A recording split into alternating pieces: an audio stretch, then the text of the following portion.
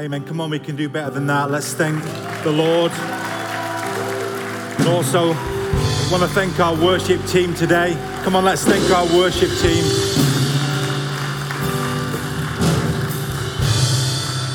Thank you so much, guys, today. I don't know about you, but I feel better after that. Do you? You know, I think it was amazing. God just done something fresh in our lives. Isn't it encouraging that when you just meet just for a short while in the presence of God and begin to worship Him, it's amazing what the Holy Spirit can do in your life, isn't it?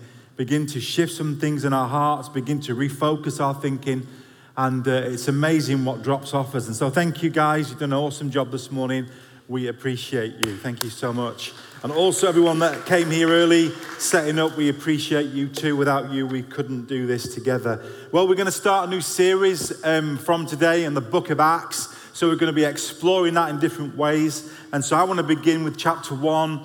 And so let me read to you from chapter 1. And it follows this. In my former book, Theophilus, I wrote about all that Jesus began to do and teach until the day he was taken up to heaven. After giving instructions through the Holy Spirit to the apostles he had chosen, and after his suffering, he presented himself to them and gave many convincing proofs that he was alive. He appeared to them over 40 days and spoke about the kingdom of God. On one occasion, while he was eating with them, he gave this command: "Do not leave Jerusalem, but wait for the gift my Father promised, which you have heard me speak about. For John baptized with water, but in a few days you will be baptized with the Holy Spirit." Then they gathered around him and asked him, "Lord, are you at this time going to restore the kingdom to Israel?" He said to them, "It is not for you to know the times or dates the Father has set by his own authority, but you will receive power when the Holy Spirit comes upon you, and you will be my witnesses in Jerusalem, in all Judea and Samaria, and to the ends of the earth." After he said this, he was taken up before their very eyes, and a cloud hid him from their sight. They were looking intently up into the sky as he was going, when suddenly two men dressed in white stood beside them. "Men of Galilee," they said, "why do you stand here looking into the sky? This same Jesus who has been taken from you into heaven will come back in the same way that you have seen him go into heaven." Father, we thank you for your word today. We pray that you would speak to us, and Lord, we'd apply that to our hearts and then through our lives. In Jesus' name we pray. Well, if you know anything about the book of Acts, it's a two-part series. It's like one of those series you watch on TV. The first part is Luke's gospel. The same writer, Luke, wrote the book of Acts. And so the first book of Luke in the Gospels tells us about what Jesus did, his birth and his death. And Acts continues the story of Jesus' resurrection, his ascension, and his work continuing through the early church by the power of the Holy Spirit. So the message starts in Jerusalem, and as you continue through the book of Acts, you can see it going from Jerusalem to Judea, to Samaria, and then eventually to Rome, which are the ends of the earth. And also today, we can see the gospel that is spread to almost every part of the earth. And so as you read the book of Acts, it gives us the extension of the kingdom of God being expanded to the commission of Jesus. And we are still part of that commission. The book of Acts didn't stop in the book of Acts. The book of Acts continues to act through the church today with the same power that was given to the apostles on the day of Pentecost. And we are to continue his mission to the ends of the earth. And wherever you leave today, the mission still applies to your home, to your workplace, or wherever God has placed you as your mission field. Interesting to know, when you look at the writer, Luke was the only Gentile to write in the New Testament. Everyone else was Jews. And so also Luke was a doctor. When you read the book of Acts, you can see the activity of the Holy Spirit with signs and wonders and healings. What better than for a doctor to write about the supernatural power of God operating in healing bodies, opening the eyes that are blind, healing cripples, and seeing many people touched by the power of God. And so Luke wrote this to a man that was named Philosophus or Theo. I've forgot the name now. I can't even pronounce it. My brain's gone. His name means friend of God anyway. And so that's just a little bit of a background. But what I want to bring to you this morning, those that you are watching by live stream, is verse 3 in chapter 1. After Jesus' suffering, he presented himself to them, that was the apostles and the believers, and gave them many convincing proofs that he was alive. He appeared to them over a period of 40 days and spoke about the kingdom of God. Now, for us, we might just overlook that, but I want to begin to say to us that Jesus needs to revisit their purpose about the kingdom of God. Because for the apostles and for those that believed about the Messiah coming, they thought the kingdom of God would have been established by now while Jesus was on earth and before he was crucified. Because they thought the kingdom that God was going to set up was a political kingdom and that it was going to be taken by force. And that's when you see when Peter cuts the ear off the soldier, Jesus said to him, "What are you doing?" You know, Peter expected Jesus to back him up with force. And he says, "What are you doing? The kingdom of God is not going to be brought in by force, but by love." So I'm going to take his ear, I'm going to put it back on, and I'm going to say, "Peter, put your sword away." Because the kingdom of God is not going to be established by that. The Jews thought that the kingdom of God was that the Messiah would come and wipe out all the enemies, the Romans and all those against the Jewish people, and then set up an empire, a kingdom, which they would now rule and reign, and there would be peace in totality throughout the earth. And that was their thinking about when the Messiah would come. And it's amazing how we sometimes begin to think what God will do in our lives, and God actually thinks the opposite. And we can misunderstand what God is trying to do in our lives and our world. And so they thought, when Jesus died, they thought, that's it. He's not coming in force. He's not coming in power. This kingdom's not established. And Jesus comes, he returns, he's been raised from the dead. And then he says to the disciples, "I want to talk to you about the kingdom. The kingdom of God is here right now, but it's not going to come in the way you think it is." You know, when the kingdom of God, when Jesus said about the kingdom, he's talking about the rule and reign of heaven on earth. He's talking about God's people manifesting God's rule and reign and presence throughout our homes, our workplaces, and everywhere we go. When Jesus healed somebody on earth, it was the kingdom of God is among you. It was the power of God from heaven coming to earth and establishing God's rule and God's reign upon earth. And so when we respond in love to people, when we forgive people, it's actually manifesting God's rule and reign on earth. It's not just about the power, but also about our character demonstrating Christ's likeness. So when Jesus says, "Put your sword away," he said, this kind of kingdom is not going to come by force, but it's going to come by me laying down my life. It was operating through the spirit of love in the kingdom of God. And so when we operate in the kingdom, when we see God move in power, he's establishing what it's like in heaven and his rule and reign of what it's going to be like when it's all over. His rule and reign will not be totally finished till Jesus returns. And this is the conflict that many Christians have when we talk about healing and deliverance and fullness. And you will not get everything on this side of eternity. Did you know that? Yes, there's healing right now, but we're all not going to be healed before Jesus returns. Some of us are still going to be sick when he turns up. Some of us are still going to struggle with ailments. I guess how I know that, because if you have a theology that says when Jesus died on the cross, you have everything now, why do you still have wrinkles? Why do I still put on weight? Why am I looking in the mirror and thinking, I can't believe that's you? Where's all them grey hairs? Or where is all the hairs gone? The proof that the kingdom hasn't come in its totality is that you're still doing the garden and picking out weeds.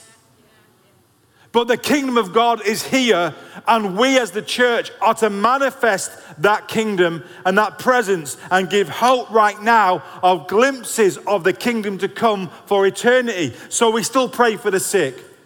We still pray for deliverance. We still believe in the supernatural. That's why Jesus said at the end of days, listen to this, because some of us have got to get our theology sorted out so we won't get disappointed. So we said, oh, well, you know, some people say God doesn't heal at all, and that's totally unbiblical. And we believe that God heals today. But I do know, so being a pastor for so long, that there are just some people that will not. After praying and fasting and believing, and they still struggle being ill and sick and old age and all the ailments with that. And I want to say to you, the kingdom will eventually come into all its fullness only when Jesus returns. So while he is tarrying, that we still try and bring the kingdom right now. That's why we pray for one another. That's why we preach the gospel, bringing hope and salvation to people. So the kingdom is here, but it's not fully come. And so we still believe for all the things in heaven to be manifest on earth through our lives. In Revelation 21, it says, then I saw a new heaven and a new earth. Did you know that, church?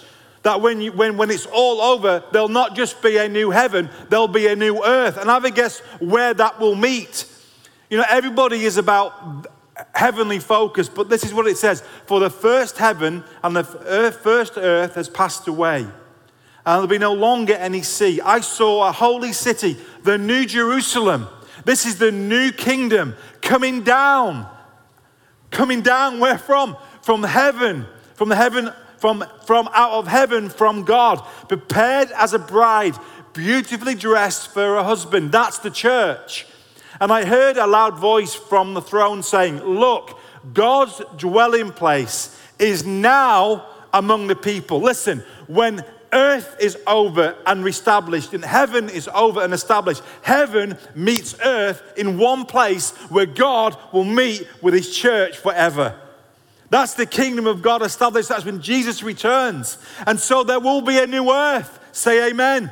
No more worries about all the stuff that we're talking about. No more. We'll be able to bring bottles, plastic bottles, to the parties because we're not worried about all the climate changes. But there will be a new heaven and the new earth. And let me just say this. Why we have to advance the kingdom is because only people who will accept Christ as their Lord and Savior will be a part of that kingdom. Away from the presence of God. And so Jesus said he had to tell them about the kingdom. The kingdom is at hand. The kingdom is within you.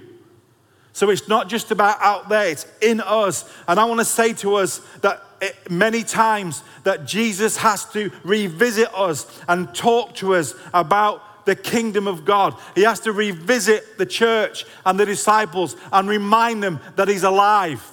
Can you believe that? The apostles, these amazing 12 apostles and other believers still had to be reminded and convinced that he was alive. And you may have walked in church this morning and you've been a Christian for ages, but you need to be reminded that Jesus is still alive and well and still bringing the kingdom of God to your family, to your life, to your body, to your business, to your marriage, and to your world. Because sometimes we can doubt that God even exists, even though we've given our life to him. We act as though we are unbelievers, because these guys lost all hope, all of them. Everyone was hiding behind doors. Everybody was downcast because they lost hope. But Jesus returned and he said, I've got to convince you that I am alive. It's so important that as followers of Christ that we know that Jesus, it wasn't just yesterday, but he is today and he is also forever, that he is still on the throne. And no matter what people say about our world and how decay it's going and all the diseases, no matter what people say about the church that we're not perfect, Jesus is still alive and he'll build his church and the gates of hell will not prevail against it. We got to know that Jesus is still God.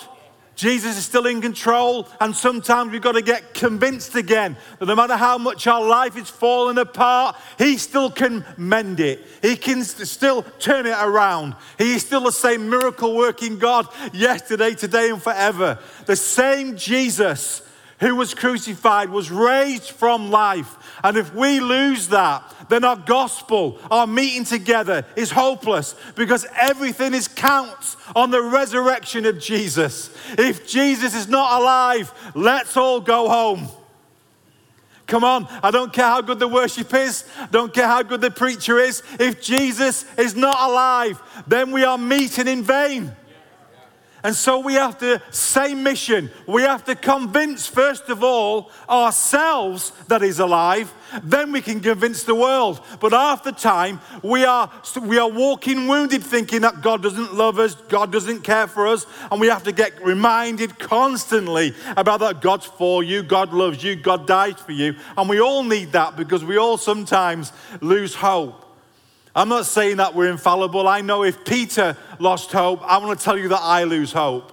And I'm so thankful that the Holy Spirit will come and help us to actually understand that he is alive. And so when Jesus was raised from the dead, they tried to plot and convince people and pay people that they stole the body, that the disciples stole the body. They said to us in Matthew 28, he said, come on, I want you to do that. So the soldiers took the money and did it as they were instructed.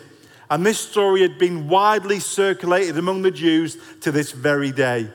You know, it's amazing how the enemy will work to try and rob us, to try and tell you that God's not interested in your situation, that God's not interested in that dead area of your life. I want to tell you that Jesus Christ is alive and well. And the Apostle Paul says this, but if there is no resurrection of the dead, then not even Christ has been raised. And if Christ has not been raised, then our preaching is in vain, and so is your faith. But the good news this morning, no matter how you've arrived at church, no matter how you are in your living room, that Jesus Christ has been raised from the dead, and therefore we have hope. You know what? When you declare that he's alive, the enemy gets scared, because he tries to make you believe he's not active in your world. He tries to make you believe that it was yesterday and not today. But I want to tell you, this same Jesus that was raised is raised today and still working throughout his church. No matter what you think about the church right now, Jesus is still on the throne. So what 3 things do we need to remind? So I'm only preaching to the saved today, for those that you know Jesus, because I believe some of you need to be convinced that he's still alive. Come on. Some of you need to be convinced that he's still alive, and also convinced that he's coming back again. In the same way that he's going, he's coming back. And by the way, don't try and figure out the dates. How much time do we spend on when he's coming back? When Jesus says, don't bother wasting time, because only the Father knows the time and the day. All I want you to do is be my witnesses and get on with the mission. Now, thank God for the Bible teaching on the second coming. But listen, have a few Bible studies and get on with witnessing, because you can figure all the dates out. Those people that's made dates, you know, some of these religious organizations that set the dates, I want to tell you, they've made a big mistake. They've been waiting around for Jesus, and he still ain't back yet. So Jesus said, never mind about when he's coming back, but you will receive power. But you have a responsibility, because one day he will come back, and we will all give an account before God. If that doesn't wake you up, nothing will. The very fact, and I'm not quite sure, if I were to ask you today, do you believe that? Do you actually believe that Jesus Christ is going to return? That one day we will see him, and it'll be all over. Shop closed. That's it. No more time. You know, in COVID, we had time to think about our life and now restart. When Jesus comes back, we have no more time. It's over. So whatever you need to change, do it now. Because I tell you, when that whistle blows, when that trumpet sounds, it's over. And then we'll be with the Lord forever. Hallelujah. We will no longer be judged for our sin, but we will give an account for what he's given us to do. So I don't look at that with fear. I just want to be serious about what God's given me to do and do it well. I'm no longer judged for my sin. And if you're here today and you're a Christian and you've accepted Jesus as your personal Savior and you've really repented of your sins, then God's forgiven you of all your sin and cleansed you of all unrighteousness. So what's the first thing that we need to remind ourselves that to be convinced that Jesus is alive, the first thing that we need to lean into is God's word. God's word. 1 Corinthians 15, for what I received I passed on to you as of first importance, that Christ died for our sins, listen, according to the scriptures. That he was buried, that he was raised on the third day, according to the scriptures. I've put on here, whose word have you walked in with today? Whose word have you walked in with today? Is your belief system according to the scriptures or to somebody else's theory? Because when we don't live by the scriptures, we can get messed up. When we don't live by the scriptures, our life goes off on tangent. But Paul says that our foundation of the resurrection must be in line with the scriptures. And so when you get into the word of God, it begins to give a hope, because faith comes by hearing, and hearing the word of God. 2 Timothy says all scripture is God-breathed and useful for teaching, rebuking, correcting, and training in righteousness, so that the servant of God may be thoroughly equipped for every good work. I want to say to you, when you get discouraged, when you get down, when you get doubtful, I want to tell you there is no substitute for getting into the word of God. It's the word of God that will bring faith into your heart. It's not pastors your first call. It's the Bible. And so if you only read in the Bible 10 minutes a week, you're going to be running on empty. So you've got to get the word of God in you and let it dwell in you richly. Because I tell you, when you start to move away from the scriptures, your life, your spiritual life will begin to be powerless. So we need the word of God to be so in us. Let me tell you the journey of the two disciples on the way from Jerusalem when Jesus died in Luke 24, verse 13 to 32. It says, that same day, two of them were going to the village called Emmaus, about 7 miles from Jerusalem. They were talking to each other and walking that everything that happened. And as they talked and discussed these things with each other, Jesus himself came up and walked with them. I want to say to you, isn't it amazing that when Jesus was raised from the dead, and he wanted to let people know about his resurrection, he still wanted to walk with two. He just didn't want the big auditoriums to get as many people to know about it. He was still willing to walk among two that were disappointed. So if you've come in today and you are feeling a bit lonely and nobody helping you, I want to tell you, Jesus won't be far away from your shoulder, walking with you, wanting to help you and develop you. And so as he walked with them, and he says, but they were kept from recognizing him. I wonder why that we sometimes can't recognize God in situations. This will tell us why. And then Jesus asked them, what are you discussing together as you walk along, as if he didn't know? Do you know when we're going through a tough time, this is how God works with us. He just doesn't give you the answer. Do you know that? Because he wants to get out of you what's bothering you. It's called a relationship. See, God isn't just a quick fix, think, okay, I'll just fix the issue and leave you alone. No, God wants to walk with us and help us to get out of our system what's our problem, so he can help you manage it. Because God's a relational God. He's more interested in the process in you than just fixing you. God's more interested in walking with you on your journey and helping you get to know you so you can get to know him. He says, so what are you discussing together? They stood with their faces downcast. And they said, are you the only one in Jerusalem that doesn't even know about these things that's happened? What things, he said. Jesus, you know all things. But God wants to get out of them what's bothering them. He wants them to talk to him. He wants them to cast their cares on to him. And that's what we need to learn to do as we walk with God. So Jesus walks along and says, okay, what are you talking about? What things? As if he didn't know. I know because you're talking about me, and I could spoil your conversation by telling you that you're thick and I'm here in front of you, but I want to help you develop this issue out of your life.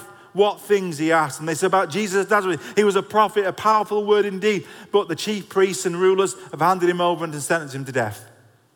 Oh, by the way, and other people have told us that he's alive, but we're walking away from Jerusalem and we're downcast and we're not sure about it.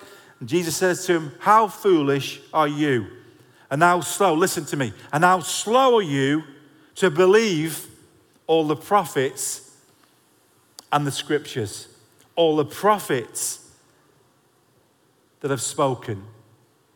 How slow are you to forget my word in your life? How slow are you to forget what I've already said in the word? You see, they were walking away from Jerusalem with a crisis, but there was also walking away from the word. It somehow departed from them through disappointment. And Jesus had to remind them. But listen, Jesus didn't just rebuke them and let them go off on their own way. Jesus rebukes them and he says to them this, and beginning with Moses and all the prophets, that's the first 5 books of the Old Testament and the whole of the Old Testament, because that was the only testament around them, by the way. He said this, he explained to them what was said in all the scriptures concerning him. If you're feeling discouraged today, if you're feeling I don't know where God is, you've got to get into the scriptures.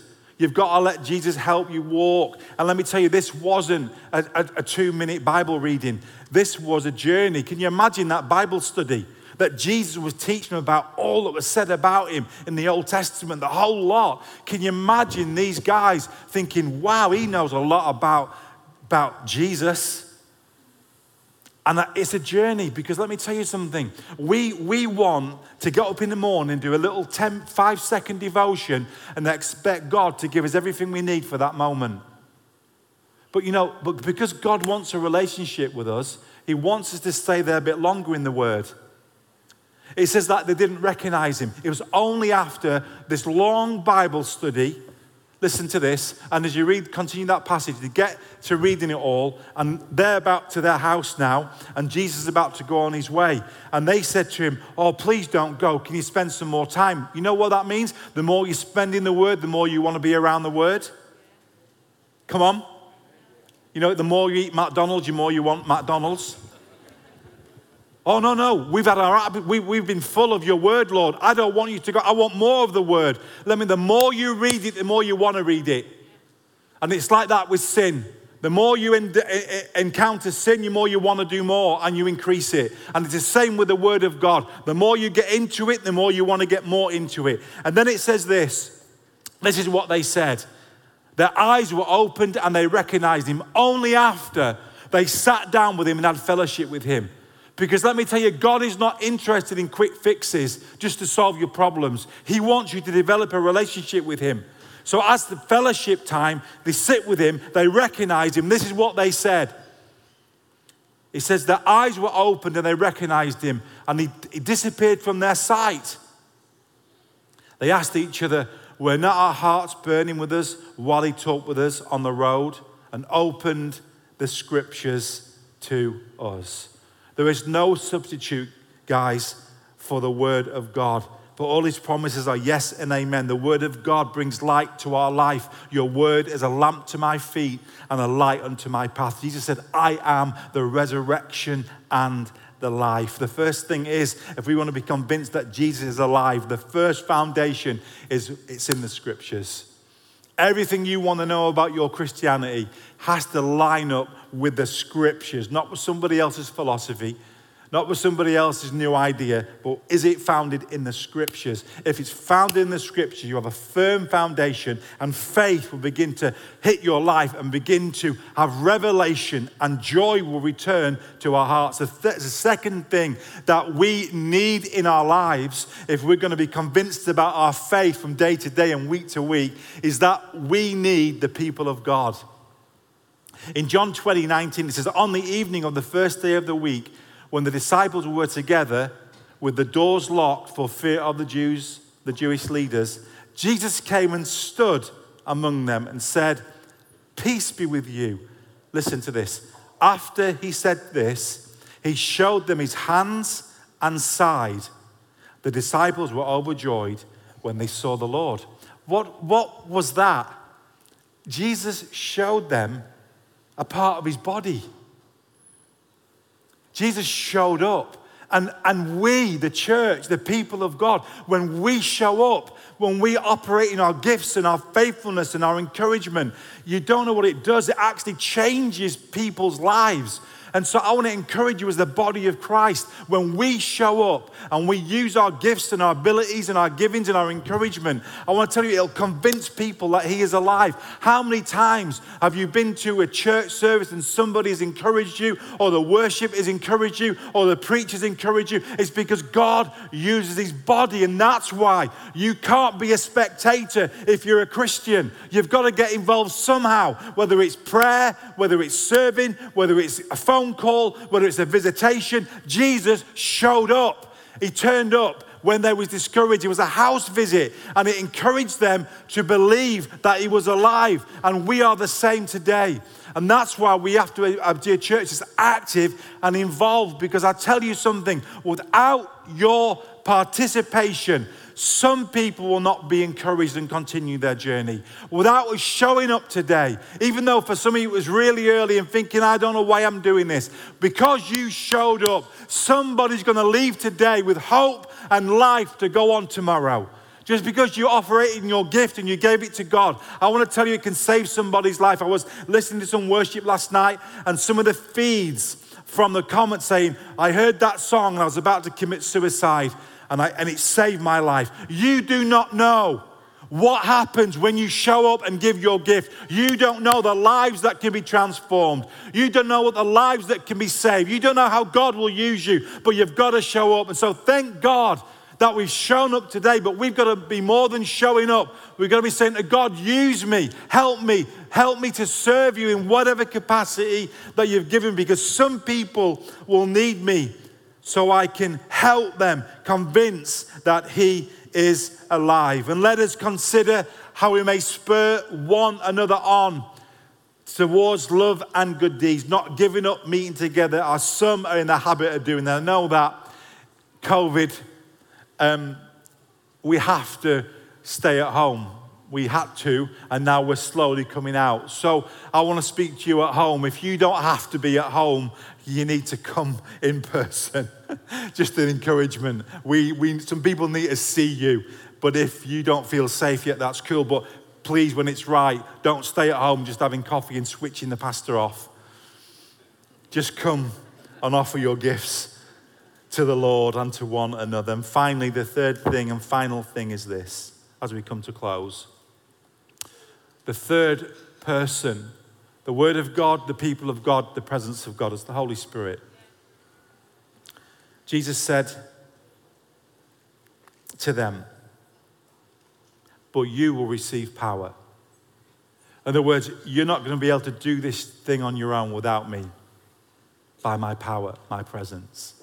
The Holy Spirit, the person of God, will come on you, and you'll be my witnesses. But the Holy Spirit is more than a power. He's more than just enables you to be bold and to be a witness. He's one that helps you and will be with you forever, John 14. He will testify about me and make him known unto you. He will convince you that he is alive. I remember going into church, didn't know whether God existed, and somebody preached about Jesus, and I said, if you're real, then make yourself known to me. The Holy Spirit, which I now was the person that when I responded to the gospel, came alive in me, and instantly I knew that God was real. That's the Holy Spirit. He's the one that convinces that he's alive. He's the one that's available to change our situations in our life. He's the one that's still bringing the kingdom right now through his church, his people. And so as I come to a close, this is where I land the message with our final song. We are still writing the book of Acts. What pages are you writing? What pages are you writing? If we were to put your book to read about what Jesus did through you and this church, what would it say about us? And as I was preparing this yesterday night, just finishing off, I felt the Holy Spirit, or maybe just me thinking about the message, that to ask you, what page are you on? And I just had a thought that some of you are stuck on a page. and you can't begin to operate the way God wants you to because you're stuck on a page.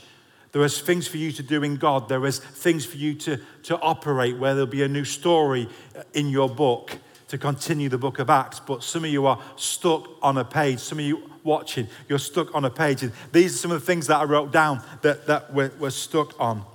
You ready? Some of the things that we're stuck on. Some of us have got a page and we're stuck on unbelief and doubt, just like the early church. Just like all of us at times that we don't know whether, is this the right thing that we committed our lives to? Are we sure that he's alive? Unbelief and doubt, that's your page. You've come to church and that's your page, and somehow that page is defining your present and your future. There is other pages, fear and failure. What is that your page today?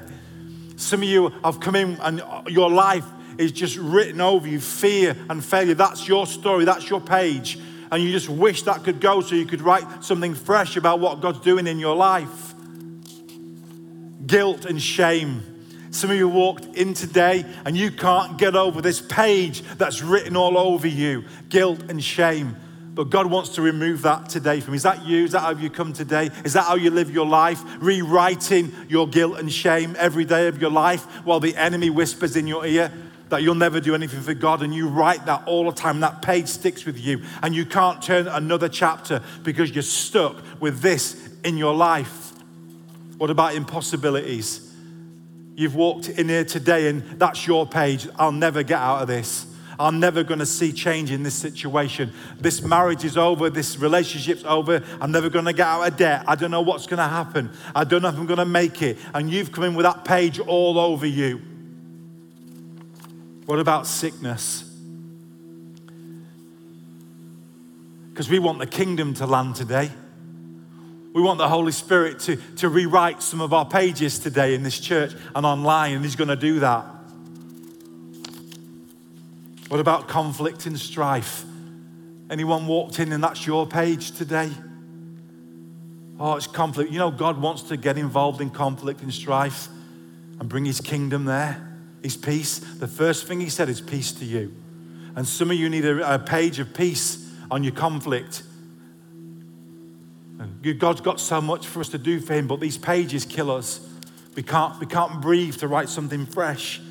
What about unforgiveness and bitterness? Is that your page today? Anxiousness and stress. Are you so anxious? You can't even think about doing anything for God because it took you all your time to get up this morning and come or to watch. Do you think your Father wants you to live like that? He's got so much for you to do. What about this one? Quit and giving up. I've had enough. I've had enough of this stuff. I've had enough of life. I'm out of here. Is that the page? What about sin and mistakes? When I wrote that, I loved it. If you can see it on the screen. Sin, the big I in the middle, is all about me. But mistakes, isn't it great? Missing the mark is sin. We miss God's standards, but he takes with a capital T for the cross. He takes our sin away. No matter how much your page is riddled with sin, let me tell you something. His blood can take it away. Isaiah says, come now, let us settle this matter. All those in this building, all those watching, that you know that your life is stained with sin and guilt and shame. He says, come on, let me settle this matter. Though your sins are like scarlet, they shall be white as snow. In other words, God's going to remove the pages that I've revealed today in some of our lives so you can write a new story in the new today in your life. Because I said before, they shall be white as snow. They are red as crimson. They shall be like wool. God can wipe all those pages that are unproductive in our life so you can write a new story, that you can write a new beginning in your life. Why? Because of his blood that was shed for us. And because of that, you have a blank page where you can write something fresh and new in your journey with God. And he can put something in like miracles and wonders and blessing and breakthrough and hope and forgiveness and peace and blessing. and miracles and possibilities that God can write on your heart today and remove those things that you've come in with so you can be equipped to continue the book of Acts in your personal life. Stand with me, because now the Holy Spirit's going to do what only He can do in your life. He's the one that can bring the kingdom right now in your heart and in your mind. And those watching on TV, the Holy Spirit can visit your home because He's not restricted to a building. So I ask you, what's on your page today?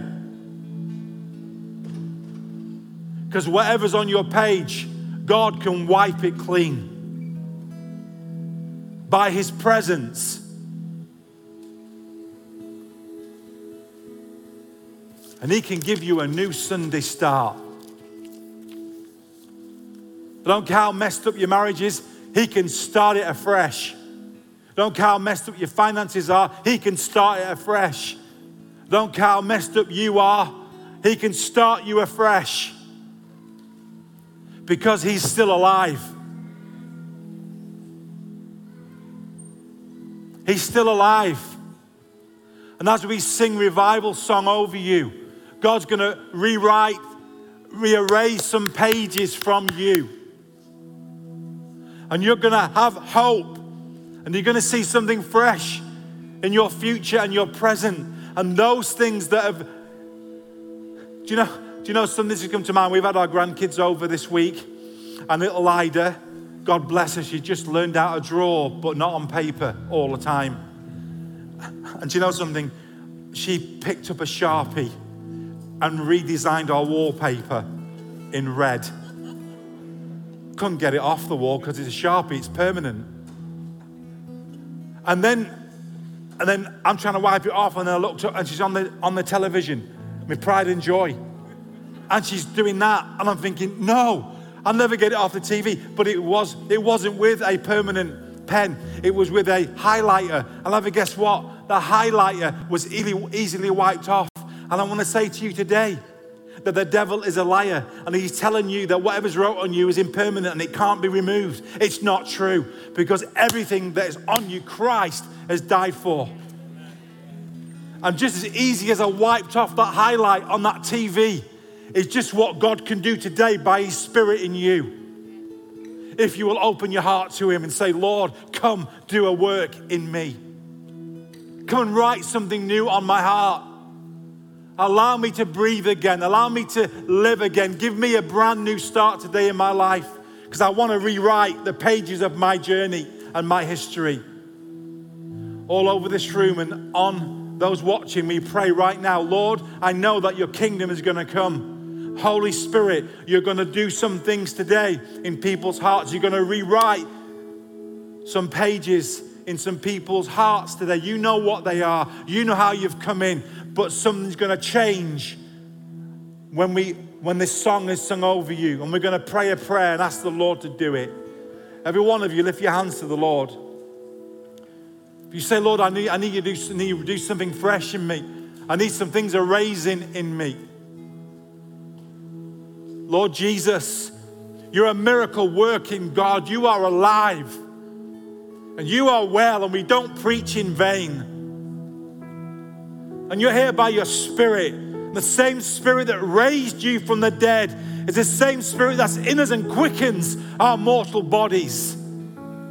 Every dead thing in our lives, we speak life to.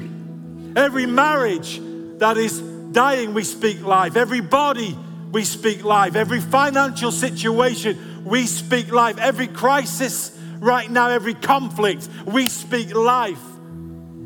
Every spirit of fear, right now, we rewrite that and erase it from you. Every bit of shame and guilt, Lord, we erase it right now in Jesus' name. Nothing is permanent on us from the enemy of our mistakes. Right now in Jesus' name. Father God, I pray for the heavenly wiper to wipe away, God, right now our hearts. Cleanse us afresh, God.